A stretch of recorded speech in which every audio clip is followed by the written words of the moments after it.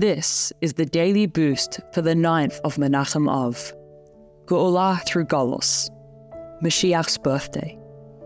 Tisha B'Av, the 9th of Av, is a fast day when we mourn the destruction of the first and second temples, as well as other numerous tragedies that have occurred on the exact same date during exile.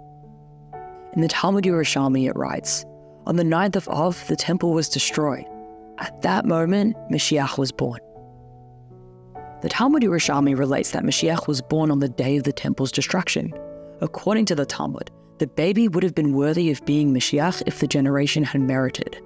However, the Talmud is not just describing an event from the past. Spiritually, the 9th of Av marks the first time that the soul of Moshiach descended into a physical body.